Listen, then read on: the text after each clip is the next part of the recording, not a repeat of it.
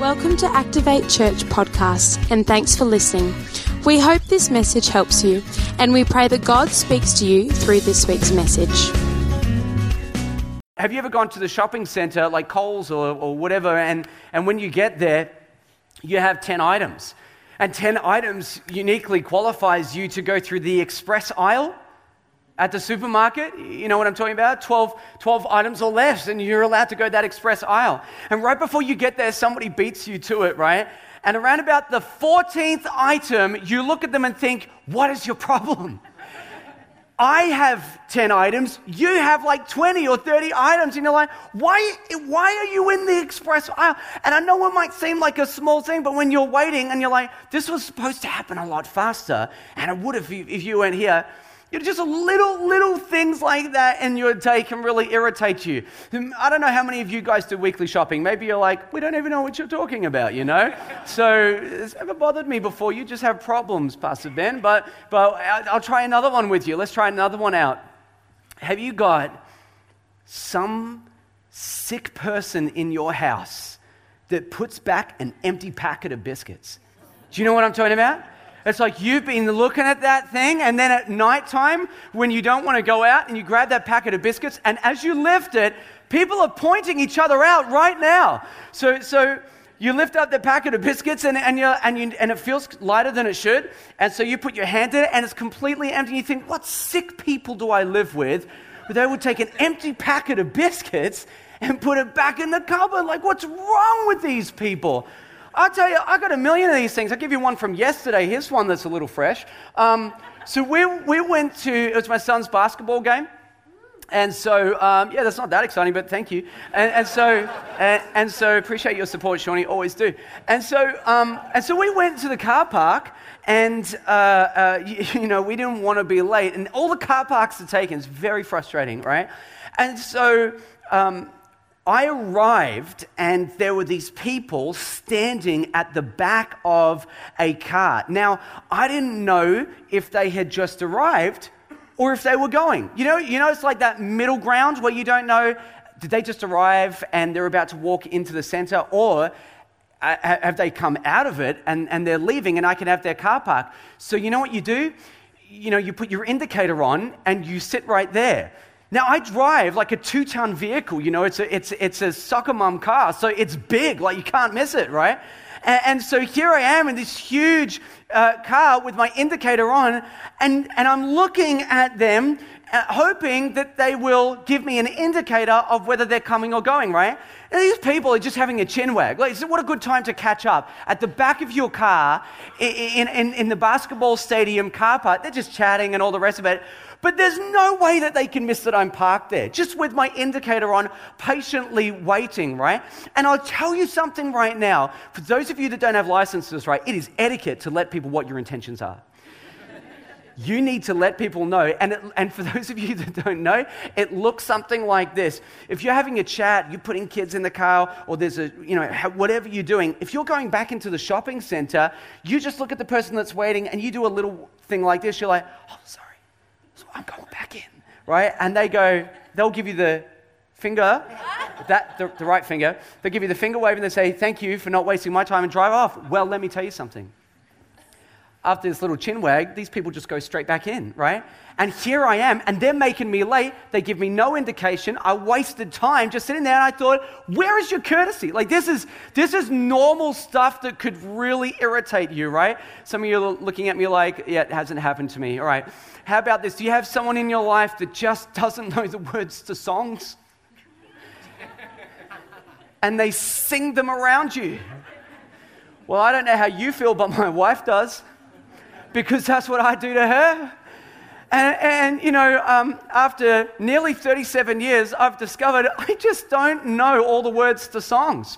And so I will sing them wrong. And so, we're driving the other night, and I was, amazingly, the song, I'm just listening to some Justin Timberlake, and I was singing, and the song was Say Something, right? And so I'm singing away, and I know I'm getting the words wrong, and I can feel the heat of her vision boring its way into the side of my face, and I know that I don't have the words right, but I just smile and look at her, and I'm like, I don't care, babe. I'm having a great time over here, right? So I don't care. I don't care. I'll sing it how I want to sing it. I've got better words anyway. So anyway, sometimes there's these little things, right? And they're meant to be little things, but they become big things and they really annoy you. Well, last week we started the series is called Different. And my point really for the entire series is really this. You're not supposed to be the same as everyone out there in the world. In fact, if you're a Christian, there should be something that's markedly different about you, and it should be easily identifiable. And I think that so often it's easy to identify who we are based on the relationships that we have. And I want to preach a message to you guys tonight called Deal With It. Deal with it. I want to read a scripture to you. It comes out of Matthew chapter 5. I'm going to begin in verse 21 so you know what's happening here at this exact moment. Jesus is preaching the greatest message on planet Earth. It's called the Sermon on the Mount. And he is touching everything that's sacred and probably annoying a whole heap of people in the process. But he is out to preach a hot word. And so he begins in verse 21. This is what he says. You have heard that it was said to those of old, you shall not murder, and whoever murders will be liable to judgment. Murder is actually the sixth commandment that God gave to the Israelites. It's written on the stone tablets that Moses carried down, so it predated the law, but even when the law was come in, they continued to uphold this idea of not murdering. And, I just want you to know, from me to you, we are a Bible-believing church. We also don't believe that murder is a good idea, so we would stand behind that. Verse 22, he says, but I say to you that everyone who is angry with his brother will be liable to judgment. Whoever insults his brother will be liable to counsel, and whoever says you fool will be liable to the hell of fire. Well, that seems a little disproportionate based on the other things that we just read. It says in verse 23, so if you're offering a gift at the altar and there remember that your brother has something against you, leave your gift there before the altar and go. First be reconciled to your brother and then come and offer your gift. Come to terms quickly with your accuser while you are going with him to court, lest your accuser hand you over to the judge and the judge to the guard, and you'll be put in prison. Truly I say to you, you will never get out until you have paid the last penny. Have you ever thought about the effect that anger has on you? In your body?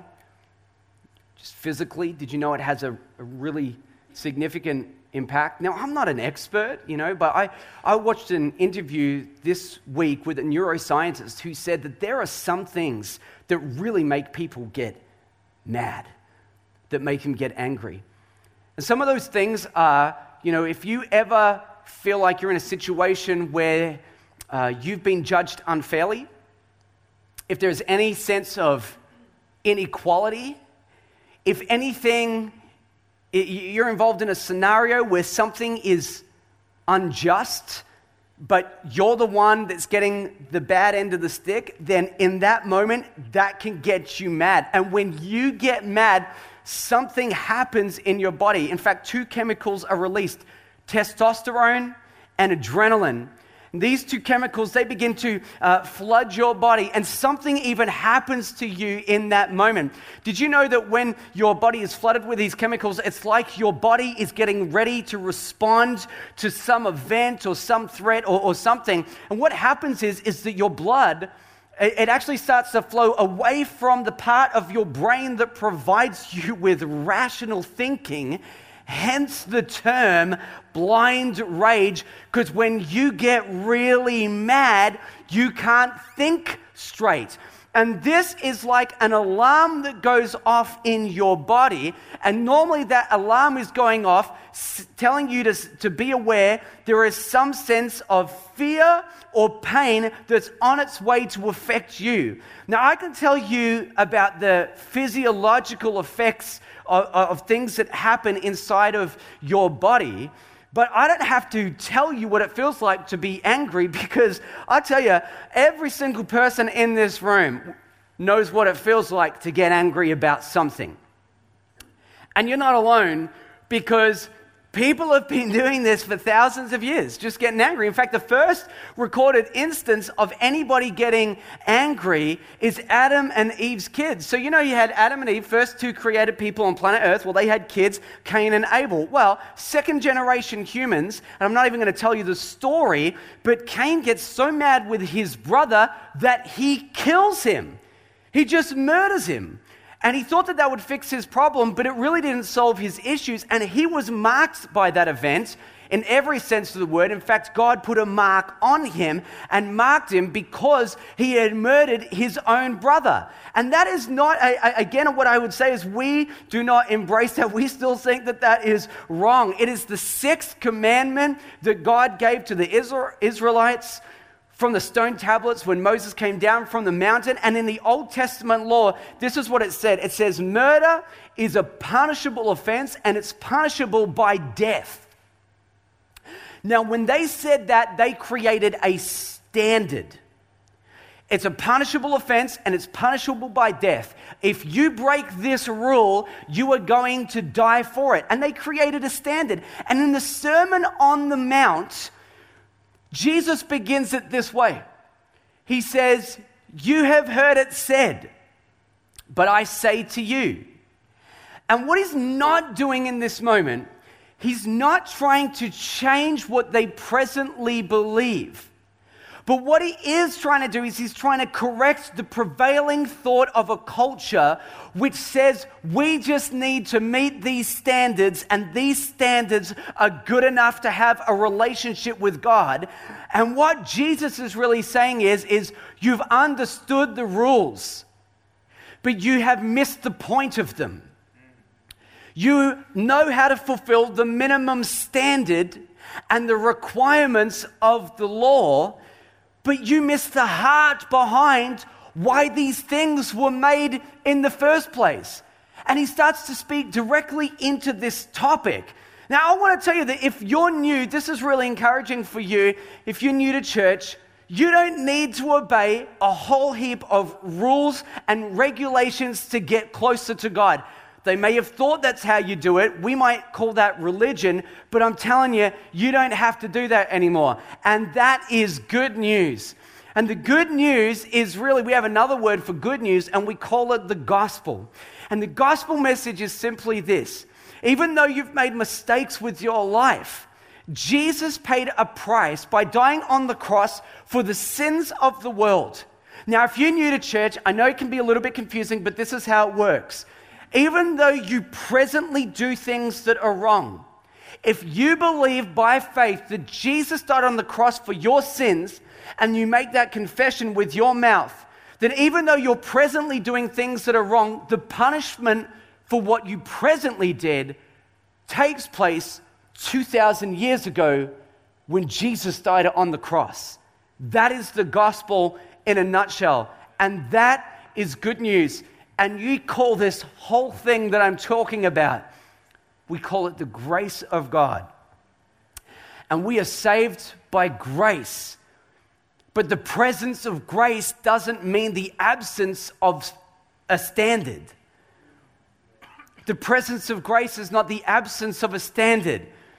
In other words, what I'm saying to you tonight is that just because the grace of God exists and you know you can be forgiven, doesn't mean that you can go out and intentionally do the wrong thing and think you can catch God out on a technicality as if he hasn't figured you out, where you can do the wrong thing and continue to willfully do it and then say to God, well, I gave my life to Jesus and we're all saved by grace and I guess I'll just get away with it. Trust me, you're not getting away with it. He knows where you're at. He knows what your life is like. So even though we understand that we're saved by grace, it's not the absence of a standard. And in this passage right here, you know what Jesus is really doing?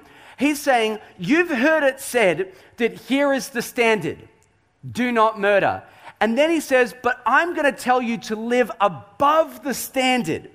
There is a prevailing thought in the present day culture that Jesus is addressing. And he's saying, you know what? You may have been accustomed to living at the standard that culture and society has set, but I'm calling you to not just aim for normal, to don't just aim for what everyone else is aiming for. Jesus is saying, I am calling you to be different to the culture that you're living in. And I wanted you to set a standard that's so far above what our culture accepts is okay, that you would have to be different. And that difference should stand out. And that difference is seen in your relationships. Now, I'm a dad. I have 3 kids. And sometimes our kids, they argue. And when they argue, we do this thing to help. It's always Reconciliation Week in our house. I'll just say that, okay? So this is how this works. You grab one child and you get them and you first of all, you separate them. And then you say, all right, now I want you to say sorry to your brother. And this is how they do it. They go, sorry, and you're like, okay, that's kind of good. And then you say to the other one, now you say sorry to your brother. And he goes, yep, sorry, right. Now, nobody's fooled. No one's sorry. You're like, we know that no one is sorry. We're just role-playing and we're walking them through what reconciliation looks like. If you want to take this to the next level, and as a parent, we always do. So you just say, all right, now I want you guys to hug it out, all right? And have you ever seen when kids that aren't truly sorry, how they hug it out? Let me show you what it looks like. Cam, come up here for a second, right? So Cam's got kids. He knows what I'm talking about. So when you tell kids, right, all right, say sorry, and you know that they're not sorry, you say hug it out. You're like, come on, hug. They do it like this. And they, come on, put your hands together for Cam. Thank you very much.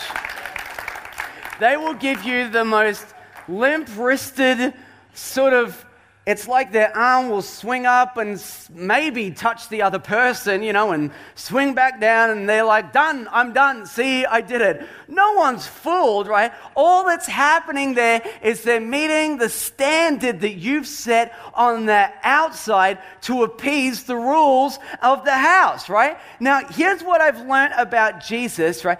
He is not a surface kind of guy. He's not interested in you just meeting the standards on the outside so that everyone else looks at you and says, oh, wow, you've got it together. No, Jesus is far more intentional about this. He wants to deal with the root of the issue. See, sometimes, when we see that stuff, that's just the fruit, but Jesus isn't interested in that kind of fruit. He wants to follow it all the way to the root of the issue. And that's why a conversation that began about murder becomes changed to a conversation around anger. Because what Jesus is really saying is, you've heard that it's wrong to murder. And everyone says, yes, we accept universally that is true. That is bad. And he says, okay, I'm going to deal with the root of the issue. He says, I'm saying I don't even want you to get angry. I don't want you to have the wrong kind of anger that's in your heart. He wants to deal with the root of the issue. Listen to what Aristotle said about the issue of anger. He said, anybody can become angry. That is easy. But to be angry with the right person and to the right degree and at the right time and for the right purpose and in the right way, that is not within everybody's power and is not easy. And that's true. It's not easy to do anger really well. Mind you, getting angry is very easy. You've experienced it. It's easy to get angry. And can I just tell you this right now? Getting angry is not necessarily a sin. In fact, we can find times in the Bible when Jesus got angry. So anger not necessarily is not a sin, but it depends what you're angry about. See, if you're really angry about the wrong thing, that could be a sin. That could be wrong. And if you were to act on your anger and express your anger in the wrong way, well, that could absolutely be a sin. So being angry is not necessarily bad. It just depends what you're really angry about. And by the way, when it comes to anger, let me tell you this. Don't look for internal confirmation that you should be angry about something. Never check with yourself. Here's something I've learned about anger. It is always justified by the person that's angry. everyone, whenever you get angry, I've never seen anyone get angry and say, I am just so unreasonable about this. No one says that. When they're angry, of course they feel justified. That's why you need people in your life to help you figure out whether the things that you're mad about are justified or not. That's why you should do things like join a small group or whatever it is and get around people that would be able to speak into your life and say to you, hey, you can't get so mad about this stuff. You need to think better about the stuff that's really making you mad. Here's what the Bible says about anger. It says, be angry and do not sin. Be angry and do not sin, which makes room for anger to exist and not be a sin. But he says, be angry and do not sin, because there's a place where your anger can take a really bad turn there. And this verse finishes this way. It says, and give no opportunity to the devil. Isn't that an interesting connection there between your anger and the opportunity that the devil has in your life? It's like the more angry you get, the more opportunity you hand over to him to ruin your relationships, to wreck the stuff that God might want to do in your life. Give no opportunity to the devil, because what could happen is when you get angry is it can start to consume you. And so Jesus looks at the issue of anger and he says, I'll give you 3 ways that this is going to go down for you. He says, number 1, you can get angry, and if you get angry, you'll incur judgment. And that's not news to you. I mean, he's not talking about God coming down and judging you in that moment necessarily. In fact, he's saying, if you really get angry at someone, you're going to get immediate judgment because of your anger. And that would happen instantly around you with whoever is around you. And then he says something beyond that. He says, if you insult somebody, you'll be liable to the council. And he's talking about there was a council, like a Jewish council, that you would be accountable to. And when he says, if you insult somebody, the word that he uses there is a word raka. And it was a swear word. Back in biblical times, it was a swear word. It sounds like one too. Like if you hit your thumb with a hammer and you just went, raka, it sounds like it's something reasonable to come out of your mouth, right? And can I tell you what raka, some of you, if you needed to say a word, you could probably get away with saying that because no one will know what it means, But I'm not encouraging you to do that. That would be bad pastoral advice. But anyway, can I tell you what it means? It means you blockhead. It's like this was the best that they had.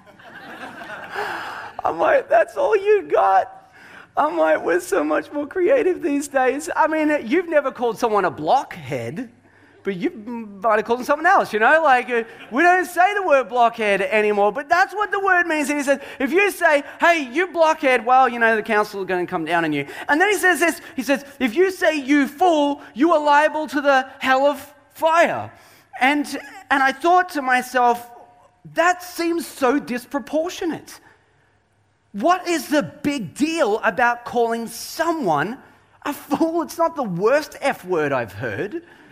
I genuinely, you think fool, is that such a bad thing to say to someone? And I'm going to tell you why Jesus said this. And when I tell you why, if you learn why Jesus had such a big issue with this is going to change the way you do relationships forever. The reason why it was such a big issue is because we don't think about how God thinks about other people.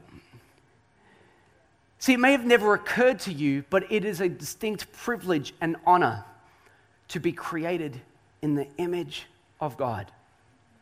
Did you know that you are a triune being? See, God is Father, Son, and Spirit, and you are body, soul, and spirit, and you are unlike anything else that God has created, the pinnacle of His creation.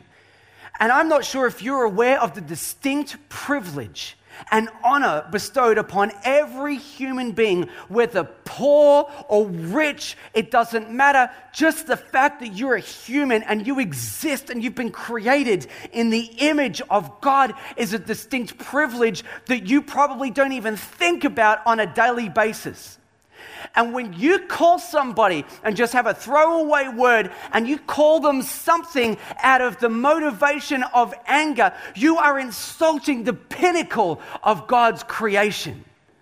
And I'm sure you've never thought about that. It's like someone cuts you off on the road and you're about to say something and then you go, oh, wait, they were created in the image of God. I'll hold my tongue. You have never thought that in your life because it doesn't occur to you the privilege that it is to be made in the image of God. And yet it matters significantly to God. You are what the Bible would call imago Dei. And I feel like sometimes when we see people do things that make us angry, our anger is not really about the whole person. It's really just about this, maybe an event that happened. It's like a fragment of time. A small interaction in the big scope that is their life, and they did something, and then this little moment here, it made you mad and it made you angry. Sometimes angry enough to hold on to that and bring bad stuff into your own life because of what happened in this small interaction that happened with another person. I want to show you a picture right now. This is the angriest person I could find. You can tell he's angry because all of his veins are popping out of his neck. And I want to give you a little story here, and I want you to just look at this, and I want you to imagine that this thing is happening. I want you to imagine that you're driving down the road one day, and this person, they are driving, and they're driving next to you, right? And then they just cut you off, and there's this interaction through the windows, and they basically sort of almost run you off the road, and before you know it, there you are, and you're stopped on the side of the road. And this man gets out of his car, and he starts walking towards you. Now, what is happening at this very moment? I'll tell you what's happening. 2 chemicals are presently being released into your body, testosterone and adrenaline, and you are getting ready for either, fight or flight. You don't know what's going to happen, but your body is setting off all the kind of alarms because you don't know if this is going to be a physical altercation. You have no idea, but your rational thinking is no longer applying right now, and your hands begin to get shaky because you're starting to get worried about the next thing that's about to happen, right? And this man comes to your window, and you just stay in the car, lock the door, right? And he starts yelling through your window, and he's just so mad, and you're experiencing something that we'd probably call fear, but trust me, anger is about to follow. And all of this rises up in you in this one moment. But all you're seeing is this small, limited fragment of interaction with a person that takes place in just minutes. You don't see the whole picture, you're just seeing this. This is all you get. So what I want to do now is I want to give you the background to this angry looking guy here so that maybe you can understand the whole person, not just this little section of time. So what you don't know is that this man is actually just on his way home from the hospital. And in his car is his 4-year-old daughter. And he just found out that she has 6 months to live. And it's incurable. And he doesn't know what he's going to do. And he feels total hopelessness. And he's driving home at this very moment in his life. And his wife, she works a double shift because money is hard to come by. And he went out of work, 4 weeks ago. So he was available during the day to take his daughter to the hospital. And as he's driving home, he's just wondering how he's going to look at his wife and tell her their daughter that they love so much that's 4 years old, in 6 months she's going to die. And there's not a thing they can do about it. And he's trying to find the words in this moment to tell her siblings, his other children, that they have 6 months to spend with this precious person that they love so dearly, and in 6 months she's going to die, and they're just going to have to watch it unfold. You feel different about this person now? You should. That feeling that you get as I'm telling you that story, it's called compassion. And nothing has changed about the circumstance. The only difference is now you see the whole person. And you see how when you see the whole person, and you just don't take this little fragment of time and get worked up about it, it makes you respond and react differently. You know, a couple years ago, Sarah and I, we were over in New Zealand, and we had decided to go out for this nice dinner at an expensive restaurant in Auckland.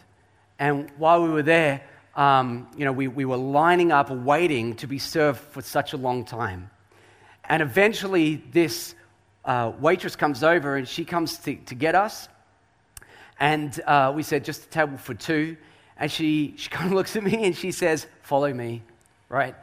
And as we're coming, we're like, okay, she's walking off, And so we follow her.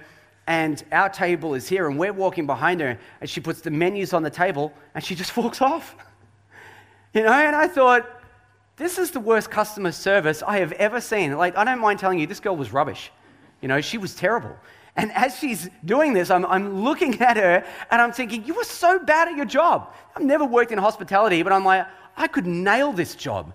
And you were so bad at it. And what's worse, someone's actually paying you to do this, right? So we have to get a hold of this girl's attention. I just want a glass of water. And I had to set off a flare just to get this girl's attention, And so we're like, hey, we're over here. We're still hungry, And so eventually we get her attention, and she comes over and she takes our orders. And before we can really even finish what we wanted, she just kind of walked off again. And in that moment, I start to get kind of annoyed, I'll tell you why. Because I'm thinking, right, I'm paying top dollar. This is not the kind of service that I expect at a restaurant like this. She should be doing a much better job. And I start critiquing her in my head. You are so rubbish at this job. And before I can really even get that thought off the ground, the Holy Spirit comes and speaks to me, and he says, hey, before you finish that thought, have you ever considered why she might be acting like that in the first place? Like, she's actually paid to be there. And when people hate their jobs, when you're paid to do it, you can pretend that you like it, It's like everyone knows it's part of your job. Even when you hate it, you have to pretend that you enjoy it while you're there, And this girl is so low that she can't even fake it anymore. Whatever is going on in her heart is bleeding through in this fragment of interaction that I have with her. And so I thought, I'm thinking about this wrong. And you know what the Holy Spirit says to me? He says, you're not here for this. Have you considered that you might be here in this interaction for a completely different purpose? I started to think differently. And our situation hadn't changed. Everything was the same.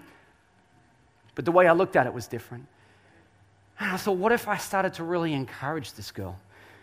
And what if God wanted to actually do something through me? I realized that, if I'm just going to get mad and angry about it, I'm not going to be listening to him. I'm just listening to me. No rational thoughts are coming through my brain in this moment. I can start to encourage this girl. What if the reason why I'm there in the first place is to actually help her instead of speaking out something against her? And I realized something about anger is that every time you get angry at somebody, did you know that you're passing judgment? You are, because you are justifying the reason for your anger. And you're passing judgment. And I'll tell you why I'm saying this tonight, is that you should know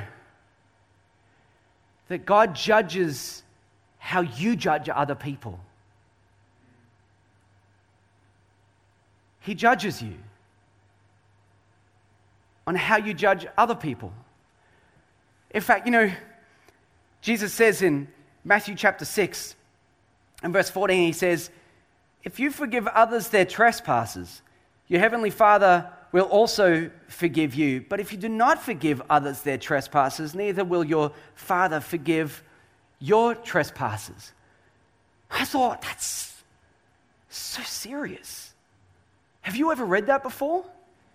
I mean, if you're a Christian and you believe that Jesus means what he says, then you need to really pay attention to that little line of scripture, because it could have significant impact and effect on your life. And let me tell you what this is not meaning. What this does not mean is that if you don't forgive somebody, that you're going to hell. Because didn't we just say before that grace covers your sins?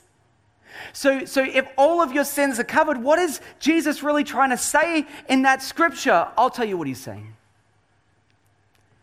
He's saying technically, yeah, your sins are forgiven. And sure, you're going to go to heaven because you believe that Jesus died for your sins, but you should know that relationally, you are so distant from God. You are so far from him in this moment. He's saying that when you get really angry and you hold unforgiveness in your heart towards other people, it puts you so far from God. And you know what? You know what I think about this? If you take into consideration the grand scheme of life, I'm telling you this, 200 years from now, every single one of us will have met our Maker. And my point is that we are all on our way to judgment. Isn't that what the passage is really about? Come to terms quickly with your accuser while you're going with him to court. Isn't it about you being on your way to judgment? 200 years from now, you'll have already met your Maker. My point is, we're all on our way to judgment, but you get to decide how and what for. This situation is not out of your hands. You get to decide how you're going to be judged, and you get to decide what you're going to be judged on. And my point is simply this: you better deal with your anger before it deals with you.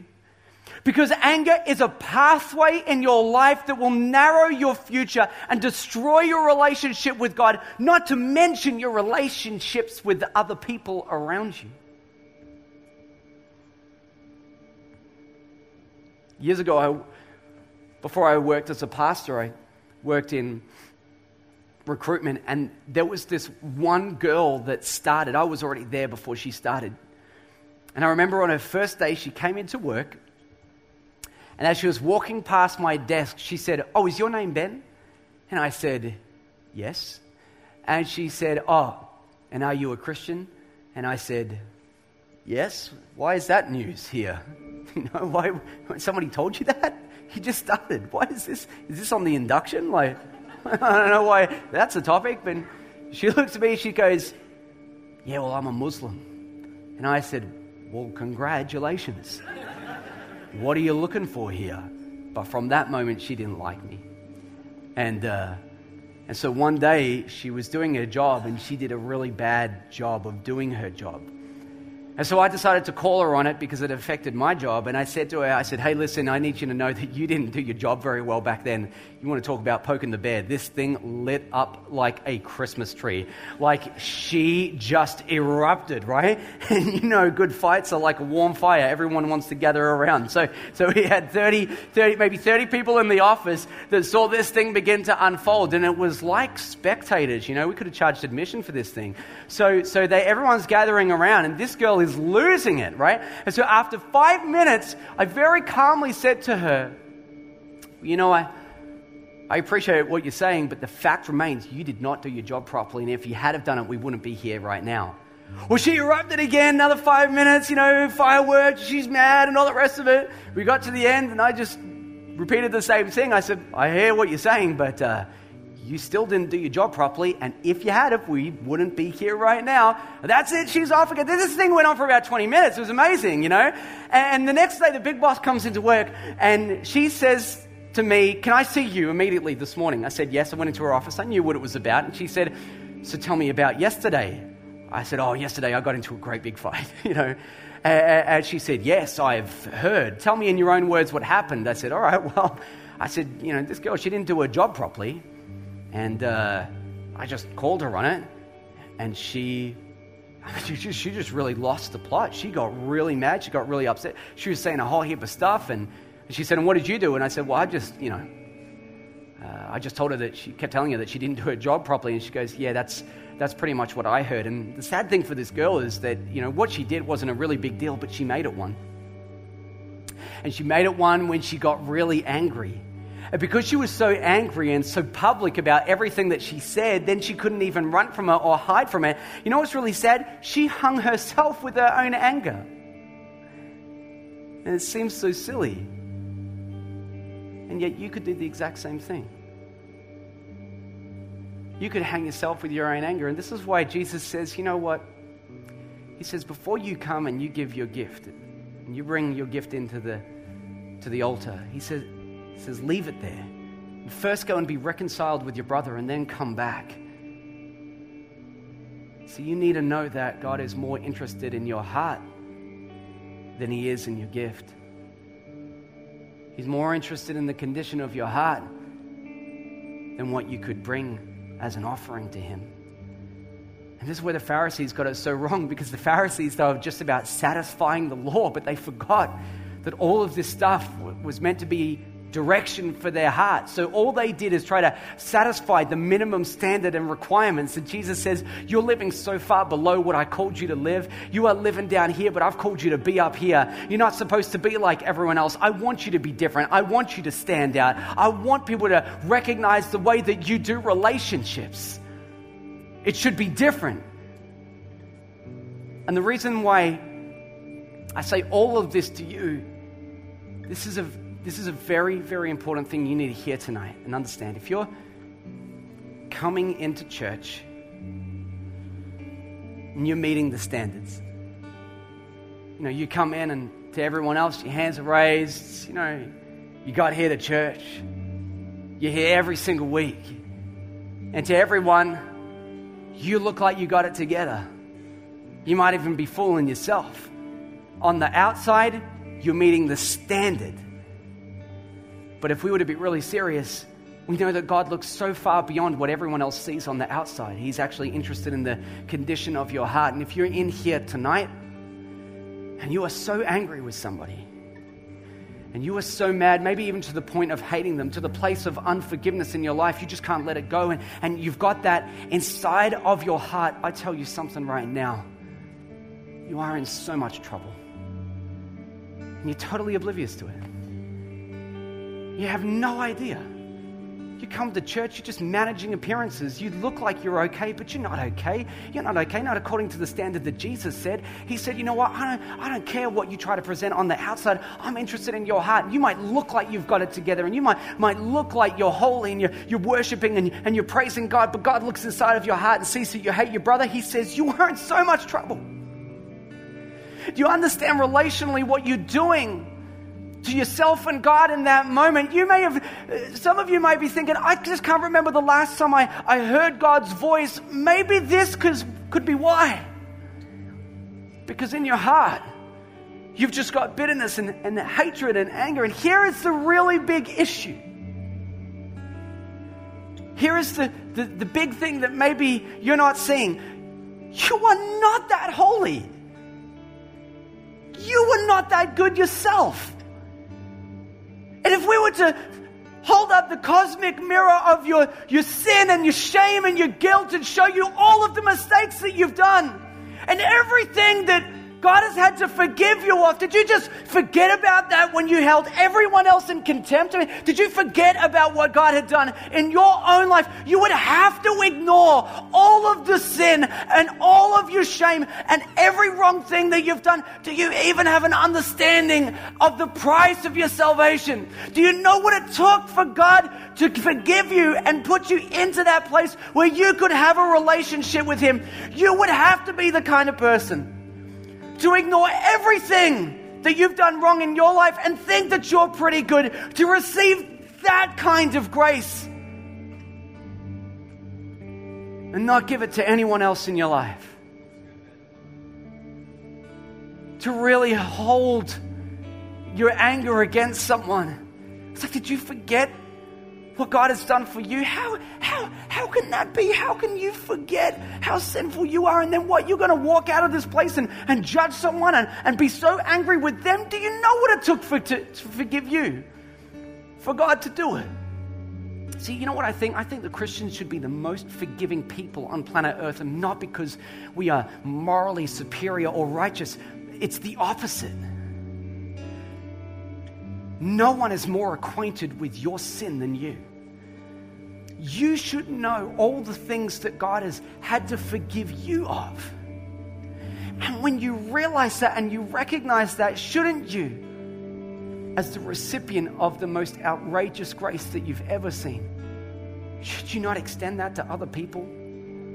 How crazy would it be to hold on to all of your anger and not forgive other people, but receive it for yourself? To me, it just doesn't make sense. And I think a lot of people want to go for the surface and want to go for the minimum standard. They want to be like my kids, that say sorry through gritted teeth and give a half-hearted hug and manage appearances and look like they're doing it on the outside. But you should know something, that God is calling you to be different.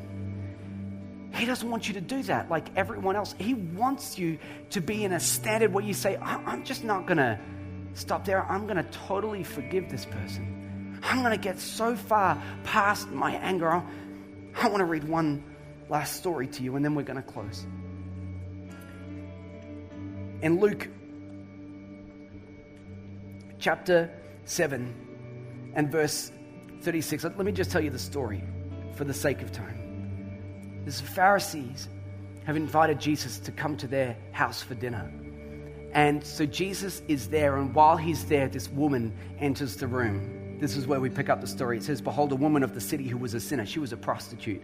She was a sinner, and when she learned that he was reclining at the table of the Pharisees' house, she brought an alabaster flask, which is very expensive, of ointment. Standing behind him at his feet, weeping, she began to wet his feet with her tears, and she wiped them with the hair of her head, and she kissed his feet and anointed them with ointment.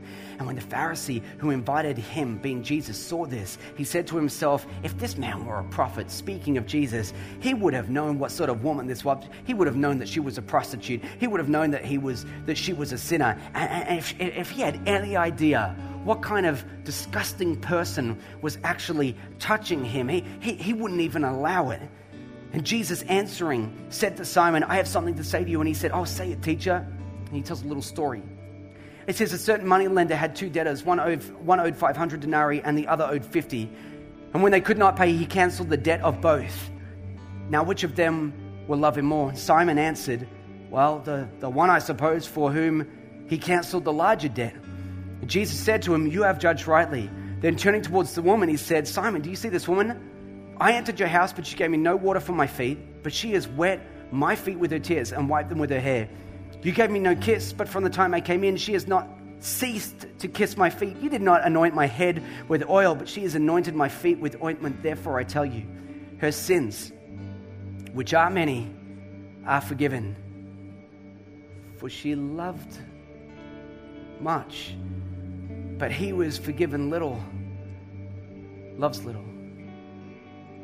He's saying that the proportion with which you love people depends on how significant you see your forgiveness being.